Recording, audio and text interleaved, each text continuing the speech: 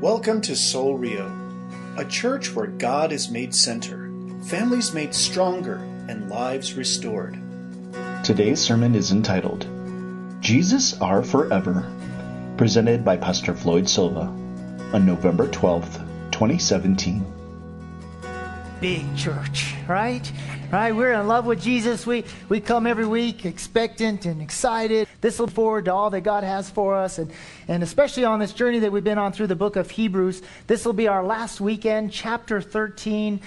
Phenomenal book, great encouragement, great reminders that our Jesus rules. Amen?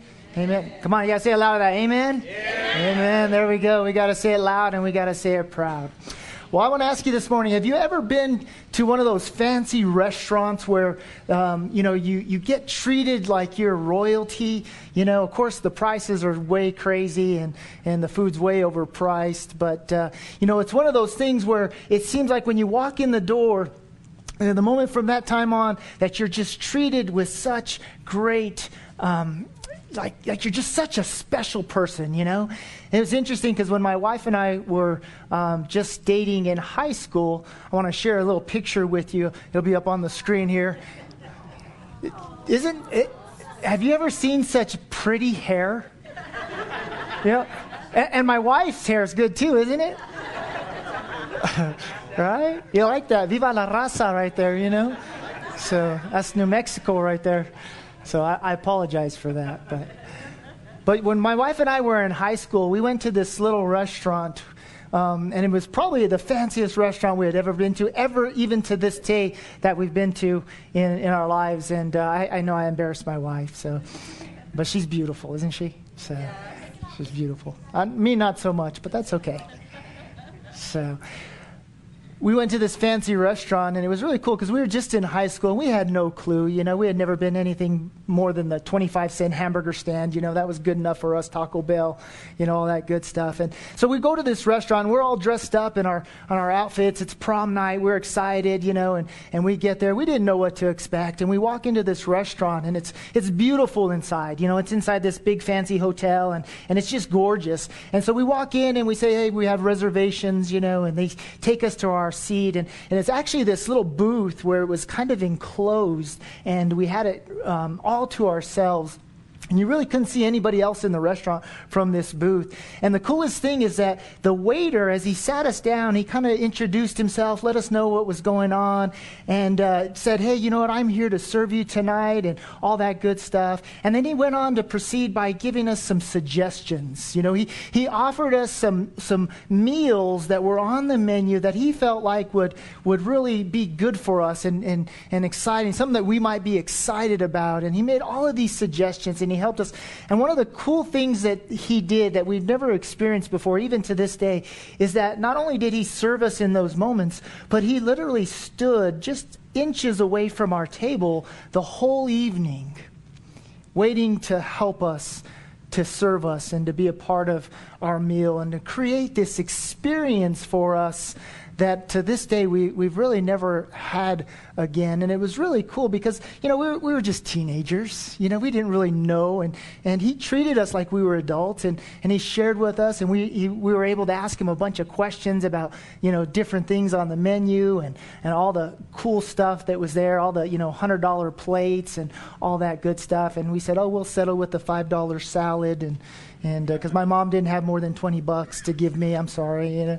But it was a great evening. It was a memory that was created for us because of the suggestions of this waiter, of this gentleman that was there to serve us. And it was really cool to experience that as a church, as a couple. And, what was neat about that was that lifelong memory, the experience that my wife and I had together, and still talk about every now and then when we go through old pictures. We were just going through old pictures, and I just thought it'd be fun to share when I had hair. So, pretty good, huh? Nice hair? What do you think? All right, you can put that down, Samantha. She likes that because she thinks it's funny. It's her way of getting me back. Well, this morning, we're going to finish up the book of Hebrews. We're going to look at Hebrews chapter 13. And if you're wondering what that has to do with our time together this morning, as we close up this book, in this chapter in Hebrews, chapter 13, the writer, he offers some suggestions.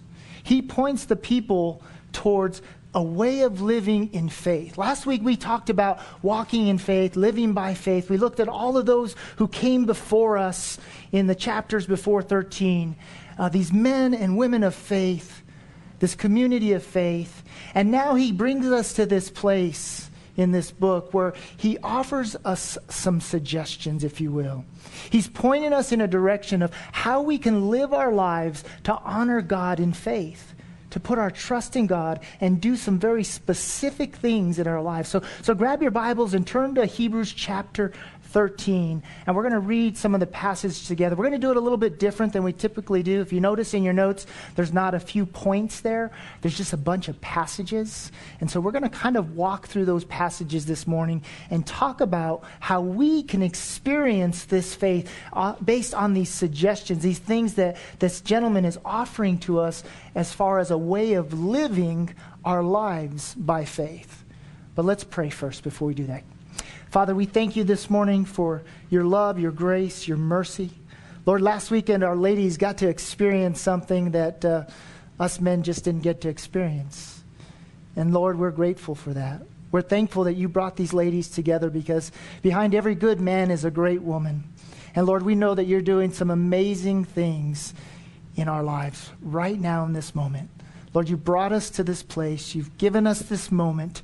You've given us this time, so that we can grow in our love for you and our love for one another. And so thank you, Father, that we get to experience this, that we get to be a part of this. Lord, this morning as we open up your word and we look to your word for guidance and counsel and understanding and encouragement, Lord, wherever we stand in our faith, Lord, wherever we are, I pray that you would speak to us, that you would use this moment to help us to better understand the things that you have for us, the life that you've given us, the blessings of the hope of Jesus Christ, and that we would go away from here a changed people. Lord, that we would take these things that you've given us and we would apply them to our lives, that we would live them out, and that we would live by faith. Lord, we thank you and we look to you. In Jesus' name, amen. Well, I'd like to start in the first couple of verses, because I think it's important in our community here at Soul Rio Church, some of the things that we've seen and experienced together as a body of Christ, and as we're growing and maturing in our faith, one of the things that we're doing as we go forward into the new year is just a simple 3-step discipleship process. You know, in New Mexico, I think, and in our culture today, we like things simple, right? We're the kind of the land of mañana, right? We kind of show up. We don't sign up. We kind of just do things as we go along the way. And then for some of us, it frustrates us. It gets us a little bothered because we're very rigid. We're very big picture, very, hey, we got to go here, there, and here first, and we got to do this, and then our OCD kicks in, and then our ADHD kicks in, and all that other stuff kicks in, and we get a little frustrated, and we're like, ah. But I believe God's word is simple, you know, and not in the sense that it's simple to where it's not something that's wonderful and grand, but it's simple in the sense of that as the Holy Spirit guides us, He shows us and gives us a simple way of living by faith, trusting in Jesus Christ. But you and I, we have to take those steps to do that. So we've created this simple discipleship process that we just simply say, gather, gain, and give. And we do this together in Jesus' name. We come together on Sunday mornings. We meet throughout the week, whether it's in a small group or a men's group or a ladies' group or whatever group. We gather together and we do it in Jesus' name. And as we gather together, we gain. We receive. We get insight and understanding, because when we do it in Jesus' name, we always look to God's word. We always look to the Bible for understanding. We look to God. We point each other to Jesus in those moments. We share our hurts and our pain and our struggle and all the things that go on in our life, and then we encourage each other to walk with Jesus. You know, I think probably from what I'm hearing from a lot of the ladies this last weekend, was just simply that, is that you were reminded the importance and the value of coming together in Jesus' name and what that does and the impact that it makes in your life. And because of those first two steps, the third step is simple. It just becomes natural because we begin to give. We begin to share and do things that we have and we've experienced with others. See, that's the beauty of discipleship, is that when we come together, we are naturally giving. We are naturally giving because we have been given. We understand the value and the glory of coming together with someone and experiencing life and doing life together. And because of that, we want to give back. We want to help, and we want to be a part of. But in order to do that, we have to start with verse 1 and 2 in our passage. Listen to what it says here. He says, "Let brotherly love continue. Do not neglect to show hospitality to strangers, for thereby some have entertained angels unawares." See, these couple of verses, they reflect why we gather together on Sunday mornings and throughout the week. They reflect why we come together as men and as women in small groups and ministries and at different moments in this life, so that our brotherly love would continue. See, the fact of the matter is, if we don't get together, we will never get to loving each other, will we? I mean, think about it. If I just stayed home all the time, who am I loving? How am I creating an opportunity to love? Love will end. Love will not continue unless you and I take the steps in our faith to gather together as a community, as the body of Christ. So the gathering aspect of it is so critical in our relationship. And that's why he starts out with this as he ends, and he suggests to the people, he says, if you want to grow in your faith, if you want to live by faith and walk in faith, then you know what? Brotherly love has to continue. And do not neglect to love those that you don't know. Those that come and they visit and they hang out and they experience and they come together because they're just wondering, hey, what is this faith all about?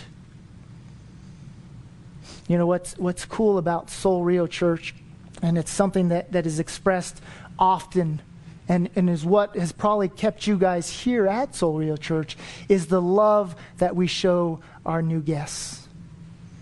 You know, even if they don't come back and I talk to them in a couple weeks after they visited, that's the one thing they say, that, man, I felt so welcome that morning. I just felt so thankful. Everybody just welcomed me in. See, that's the love that I believe that God is talking about, because you don't know and you never will really understand who you're entertaining, who God is bringing, and why he's bringing them here. But what we can rest on and trust in is the fact that we are to gather together so that we can love each other. Romans 12, verse 10 says, "Love one another with brotherly affection." And then it says, "Outdo one another in showing honor." I just think that's probably one of the coolest passages. If you can memorize that verse right there, I would encourage you to do that. And even if it's just the first few words, love one another with brotherly affection. You know, I have a brother, and he's bigger than me, just so you know. He's also tougher than me, too. He's older. He's about 5 years older. And my brother loves me. There is no question. When I was a kid, I used to get in trouble, and I used to pick on bigger kids. And I did it because I knew I had a brother that loved me. And every time he loved me, he protected me. And he made sure that those bigger kids didn't mess with me. You see, as the church, we gather together to do the same thing, but not in a world's kind of perspective, but in a biblical type of perspective of understanding that we're here to protect each other. We're here to help each other and encourage each other. See, the Bible teaches us that we don't wrestle against flesh and blood, do we? We wrestle against what? There you go. Things that aren't of this world. The devil that wants to destroy us and hurt us. See, there's no brotherly love in that. But when we gather together, we can help each other. We can encourage each other. And the coolest thing is that we can try and outdo each other in that love. You know, it wouldn't be the coolest thing, I think, if like as we're greeting each other, we were kind of hugging each other. I'm goofy, sorry, forgive me for this. But it was, we hug each other, we say, hey, I love you, brother. And then, I love you more. No, I love you more. No, I love you more. You know, and then we get all soppy and, you know, it's just this big old happy hug, holy hug, right? You know, really that's what God is telling us to do when we gather together, to love each other. See, and then he moves us to verse 3, where he says, remember those who are in prison. Again, an opportunity to let love continue. As though in prison with them, and those who are mistreated, since you are also in the body. See, when we gather together, we help each other by loving, listening, and leading. See, what he's talking about here, as he talks to the Israelites, as he talks to the people, see, there are people that are being persecuted for their faith. They stood up and they said, hey, I believe in the Savior, the Messiah, Jesus Christ. And because of that, they are being persecuted. You know, for you and I in today's times, we don't necessarily have to go to jail for claiming a faith in Jesus Christ. But we can honestly say that we do suffer. That life is hard. And for whatever reason that we do suffer, for whatever purpose there is behind that suffering, I think each and every one of us in this room, in this church, in the body of Christ can say, hey, we've had moments where we suffer, where we go through a tough hardship. We've experienced it. And he's reminding them, hey, you too have suffered. So don't forget those that suffer. Again, I just have to say that I think he's pointing us to the value of us coming together and gathering together so that we can share each other's hurts, so we can share each other's burdens, so we can wrestle through the tough moments of life. You know, the value of the body of Christ gathering together to worship. It's more than just hearing someone talk or even singing a few songs. It's bigger than that. It helps love to continue. And then if you flip back a couple of chapters, he says this in Hebrews chapter 10, verse 32. He says, but recall the former days when you were enlightened. You endured a hard struggle with suffering. When Jesus Christ was revealed to you, when you became to know that moment in life when you gave your life to the Savior, the Messiah. See, and in those moments you faced hardships. You faced struggling. And there was suffering. You know, and I don't know the statistics on this, but I've got to imagine that when people begin their faith journey, when people move to discover who God is, I got to imagine that a big part of that is because there's some kind of suffering. There's something tough going on in their life, whether it's financial, whether it's relational. There's something going on in their life that, for whatever reason, the Spirit of God just stirs their hearts and it says, hey, you know what? You need to go to church. You need to go be a part of a church. You know, I think a faith journey begins on a Sunday morning. I think that's where most people will begin their journey, is on a Sunday morning. It's where I began my journey. I got to imagine it's where most of you here began your journey. So the importance of gathering together is reflective in this passage, and it's a reminder for you and I how important it is and the value that's placed on us coming together, not only on Sundays, but throughout the week. See, it's because when we gather together in Jesus' name, we find comfort. We find help in time of need. And we help provide that comfort as representatives, as image bearers of the Messiah. We love one another. We hug each other with holy hugs, not the cheesy side hugs. We just give them the big bear hugs. And we love each other, and we remind each other that Jesus loves you. Right? Think about that. I really want you guys to really chew on the value of the aspect of our gathering time and how important it is. Listen to what it says in 2 Corinthians chapter 1.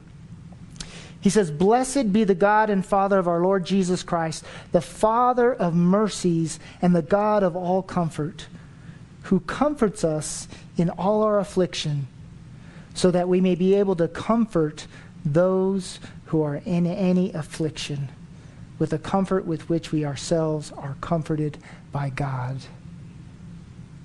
Isn't that a beautiful verse? Isn't that a great reminder of how important we are to one another? You know, those moments when we struggle and we go through those tough days, those tough moments of life. That when God sees us through and He comforts us and He brings us to that place that we'll get the honor and the privilege to offer that same comfort to somebody else. But the variable here,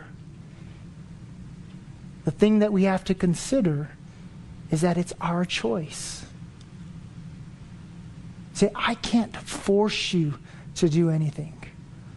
God isn't going to force you to do anything. You've got to choose to come together. You've got to choose to love one another. You've got to choose to let brotherly love continue.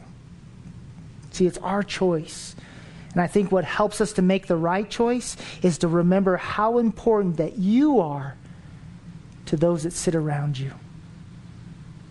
If you understand your value in God's eyes, you'll see the value of the person sitting next to you. See, you are important to God, and you are important to me. And then it's interesting because he goes on in the next verse, verse 4, and he addresses a sexually pure life. He kind of switches gears here a little bit here, and he says, "Let marriage be held in honor among all, and let the marriage bed be undefiled, for God will judge the sexually immoral and the adulterous." See, what I think he's doing here is he's moving us from the aspect of loving each other, the brotherly love, and taking the steps of faith that we need to gather together, to reminding us the importance of living by faith. And see, when we live by faith, when we're connected to the vine, it produces a life and relationships that seek to honor God, that aren't self-serving, that don't seek to pursue or self-indulge in the things that create temporal pleasure for ourselves. See, he's addressing a body of believers that are coming out of some sexual immorality. And it's across the board. Whatever you think is dirty, whatever you think is impure, those are the things he's addressing. See, he's reminding them that in our relationships, when God is at the center of that relationship, it will be a God-honoring relationship that will move from having those selfish desires, those sexual impurity thoughts, or whatever it is that we would struggle with in our humanity, and we seek to honor God in everything that we do, in all of our relationships, not just in our marriages, but in our friendships, in our work relationships, in all of them. And then in the next verse, verse 5, he shoots straight to our hearts. You guys ready for this? Because some of you might have to hold on to your wallets. He says, "Keep your life free from the love of money and be content with what you have. For he said, I will never leave you nor forsake you. So we can confidently say, the Lord is my helper. I will not fear. What can man do to me?" Bam. It's like one of them drop the mic kind of moments, right?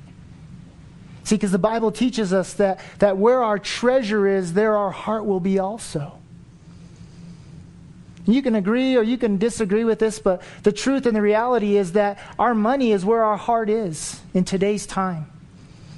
Our thoughts and our focus and our energies, and I'm just as guilty as anybody else, can tend to wander and move towards the aspect of earning and gaining and seeking for a little bit more, a little bit better, a little bit whatever. And so he tells us here, and you got to understand what he's saying here, because I think sometimes we misinterpret this. He's saying, keep your life free from the what? Love of money. It's the love of money that consumes us. It's the love of things. It's the love of things that aren't what God wants for us. It's not necessarily just the things. Because we all know and realize that we need money. We need things to survive, right? God knows that. He understands that. I want to ask, how many of you saw that email I sent out this last week? Cool. Well, I appreciate you opening them and reading them. I really do pray over those, just so you know. But to me, as I was thinking about that this last week, how simple it is for us to come to the answer to that question. 200 times 200. And I did have to use a calculator to get the real answer, just so you know. I was being honest about that. It's like, wait, shouldn't that be easy math? But it really isn't that simple, is it? Because we struggle with the aspect of holding on to. We struggle with the aspect of trust. And it's not only that we don't trust each other in that arena, but I think more importantly is the question is, do we trust God in that arena? And I think that's what he's getting to here in this passage when he says, I will never leave you nor forsake you. You and I can confidently say that the Lord is my helper and I will not fear. Because what can man do to me? There's a great passage. I encourage you to write it down. Jeremiah 17. Beautiful passage. Great reminder of the man that puts his trust in man and the man that puts his trust in God. See, they experience a lot of the same things. When the season comes and there's not much fruit that's being bare, there's things that happen in both lives. But the outcome and the results, the fruit and the blessings of what happens when a man puts his trust in God is completely different than when a man puts his trust in man. I don't know your hearts, and I'm not assuming to question your hearts. But I am going to say that God does know your hearts, and he will challenge your hearts. And by the power of his Spirit, he will convict you in ways that I could never do or be expected to do. But see, what God wants us to do is simple. He wants us to give and give generously. He wants us to live this life of faith and live it by faith in the name of Jesus and proclaim the good news of Jesus Christ wherever we go, not just with our words, but with our actions, with our life, by what we're modeling and what we're doing to show that Jesus loves us and Jesus cares for us. So I want you guys to know that in my own life, I understand that God has given me an opportunity, a privilege to share my faith with the world around me. And that just means that I am a shepherd. I am someone that has been entrusted with something or some things. That doesn't give me any real authority over anyone here or anyone that I do life with. It doesn't give me any real power to force anybody or to show anybody anything different in the sense of making someone do some things. See, I don't own this church. You ask the lady next door, she thinks I'm the owner. Yeah, she always calls me the owner. I said, I'm not the owner. See, I don't own you guys. But if you've given your life to Jesus Christ, God owns you. Because not only is he your Savior, but he should be your Lord. And Lord dictates authority. I want you to see what it says here about our leaders, the people that God has put to shepherd. It says in verse 7 and in verse 17 of this passage, he says, remember your leaders, those who spoke to you the word of God. Consider the outcome of their way of life and imitate their faith. And then in verse 17 he says, obey your leaders and submit to them, for they are keeping watch over your souls. I would underline that passage because that's an important part of it. As those who will have to give an account. Let them do this with joy and not with groaning, for that would be of no advantage to you. See, as I read those verses this week, all I can think of is just simply this. I want you to know this, that you make me better. I want you to know that you make me better. You know, I had a good friend of mine ask me a question, and I loved this question. He just asked it to me Friday night. He didn't know what I was talking about. My message was already done. I knew what I was talking about, but he asked this question. He says, when you're with other people, do you feel like you have to kind of live to a higher standard because you're a pastor? That's a great question for all of us to ask. Instead, fill in, because I'm a Christian. And honestly, the answer is yes. You know, the more I thought about it over the weekend, the true answer would be simple, is just be a yes. Yes, I should live to a higher standard. But the key in that is that the standard shouldn't change depending on who I'm with. See, the variable is that I should be the same person on Sunday morning that I am on Monday morning and Tuesday morning and Wednesday morning and Wednesday night. See, and that's simply what he's saying here in this passage. He says, you know, watch the outcome of their life. Those that God has put in place to shepherd you, pay attention to how they're living and imitate that faith. See, because the expectation on a pastor or a leader or a shepherd is that every day of his life, 7 days a week, 365 days of the year, that he should be perfect. But I'll tell you, well, I guess my wife and my kids will tell you better than I would. I'm not. I'm not perfect. There's been moments when I get angry. There's been moments when I say things that I shouldn't say. There's moments when I feel things that I shouldn't feel. But in those moments, God reminds me of my responsibility. God reminds me of who I am in Jesus Christ. God reminds me of the privilege that we get to be together as a family. And that's what makes me better. That's what makes me want to be better. You know, I want to ask you, do you want to be better? Do you want to grow in your faith? Do you want to become all that God is calling you to become? If you do, then I would encourage you to look at this passage, look at these things that this writer is saying, and apply them to your life. Even if you don't think they apply to your life, apply them to your life. Look at God's word and let it guide you. See, that's the aspect of gaining insight, understanding what God desires for you, for your life, and not what you want for your life, what you think you need. See, we have to own our faith. We have to own this faith that God has given us. Well, you might be asking yourself, well, how do I do that? Well, like Nike says, just do it. Just take a step forward. Take a step of faith. You know, go across the room and say, hey, I'm Floyd. You want to hang out? Yeah, I need someone in my life that will encourage me and remind me of Jesus. I know it sounds scary, but it's simple. It's not hard. I guarantee you that other person, whoever it may be, is going to be like, heck yeah, I need somebody too.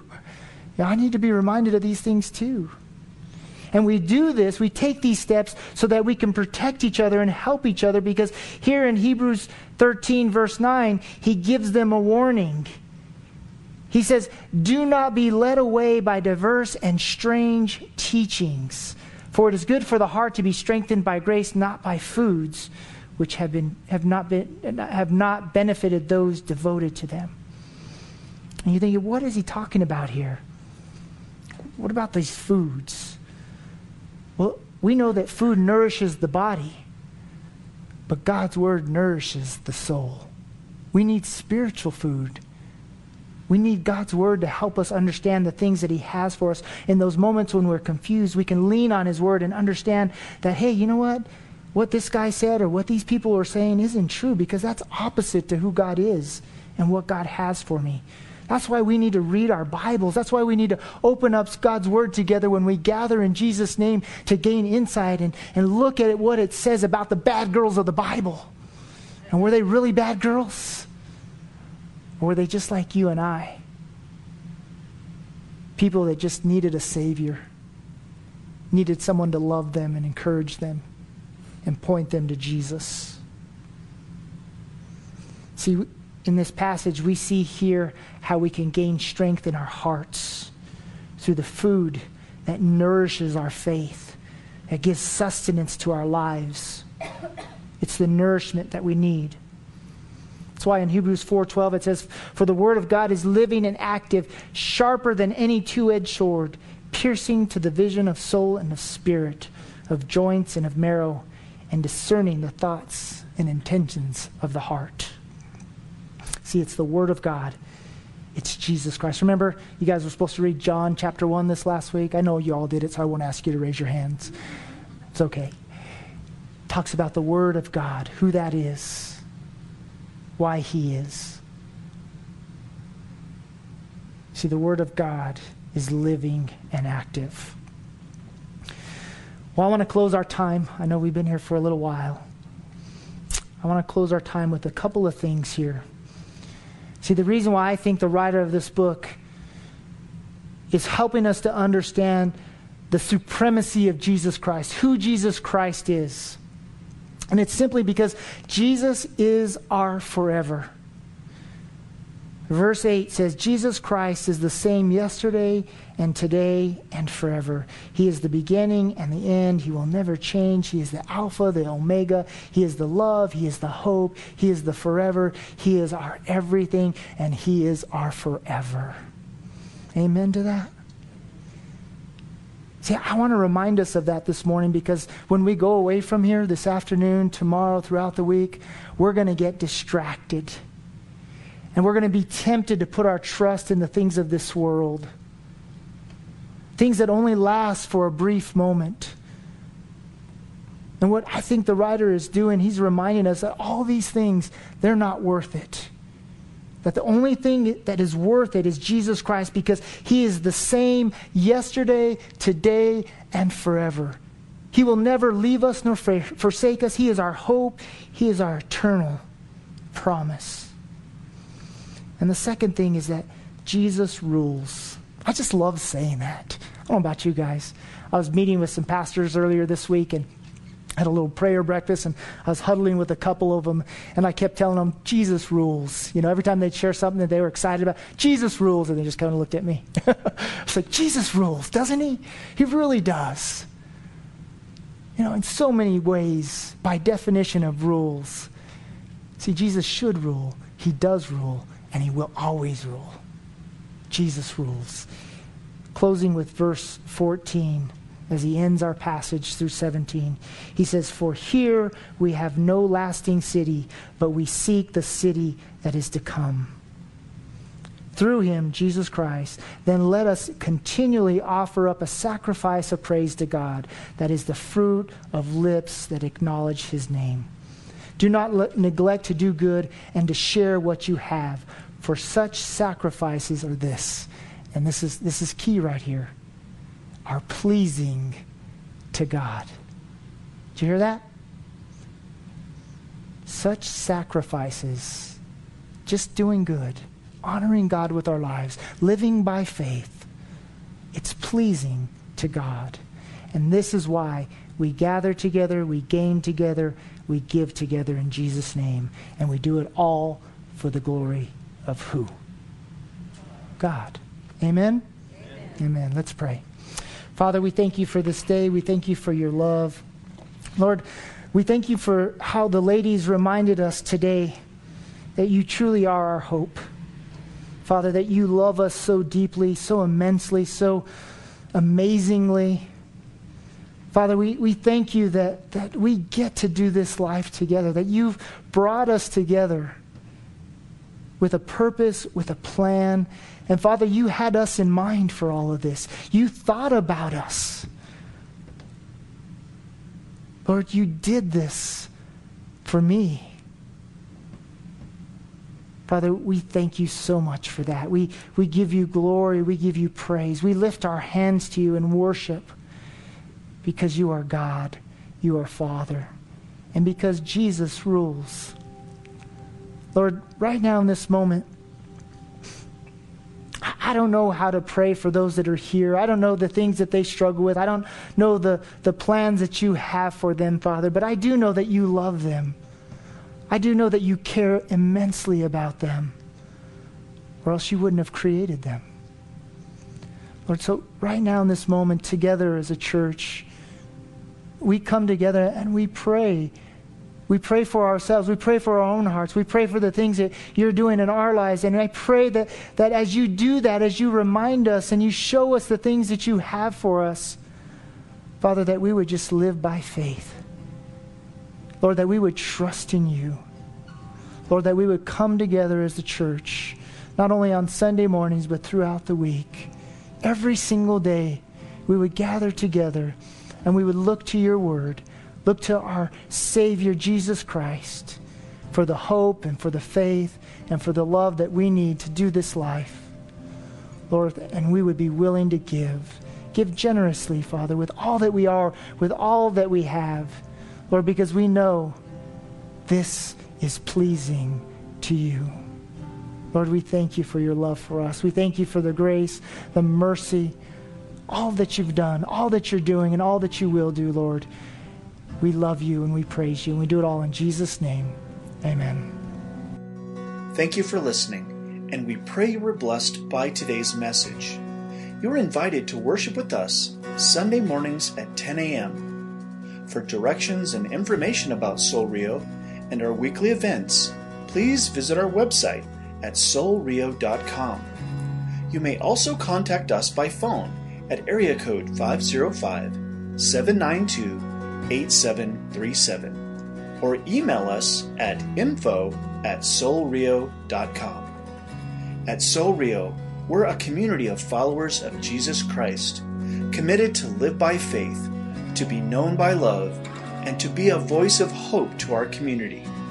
We invite you to go with us on this journey.